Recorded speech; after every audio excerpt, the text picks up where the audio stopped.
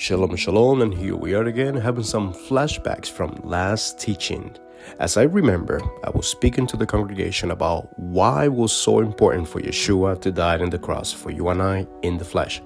I was speaking about how God's purpose it was to bring men back to the Gan Eden. But unfortunately, with his current physicality, it was not going to be possible.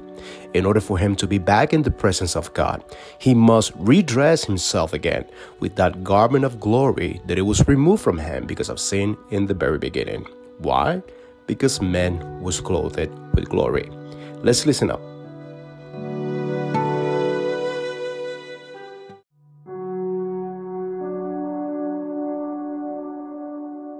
Now, let me take you back to Genesis. Ahora vamos a volver a Génesis. At the beginning, man was clothed in light. En el principio el hombre estuvo vestido de luz. You see, he was the seal of perfection, no Satan. Man was the seal of Él perfection. fue el sello de la perfección, no Satán. El hombre fue el sello de la perfección.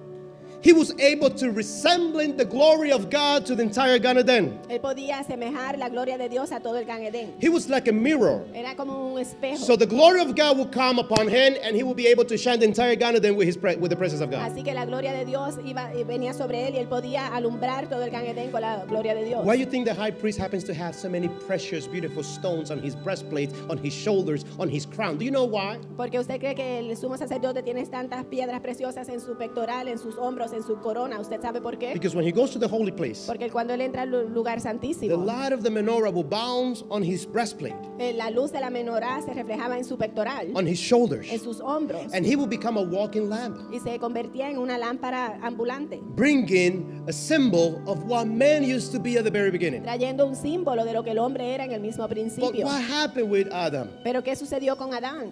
He lost that light. Él perdió esa luz, He lost that glory, perdió esa gloria and he was found naked. y se encontró desnudo. Now, this is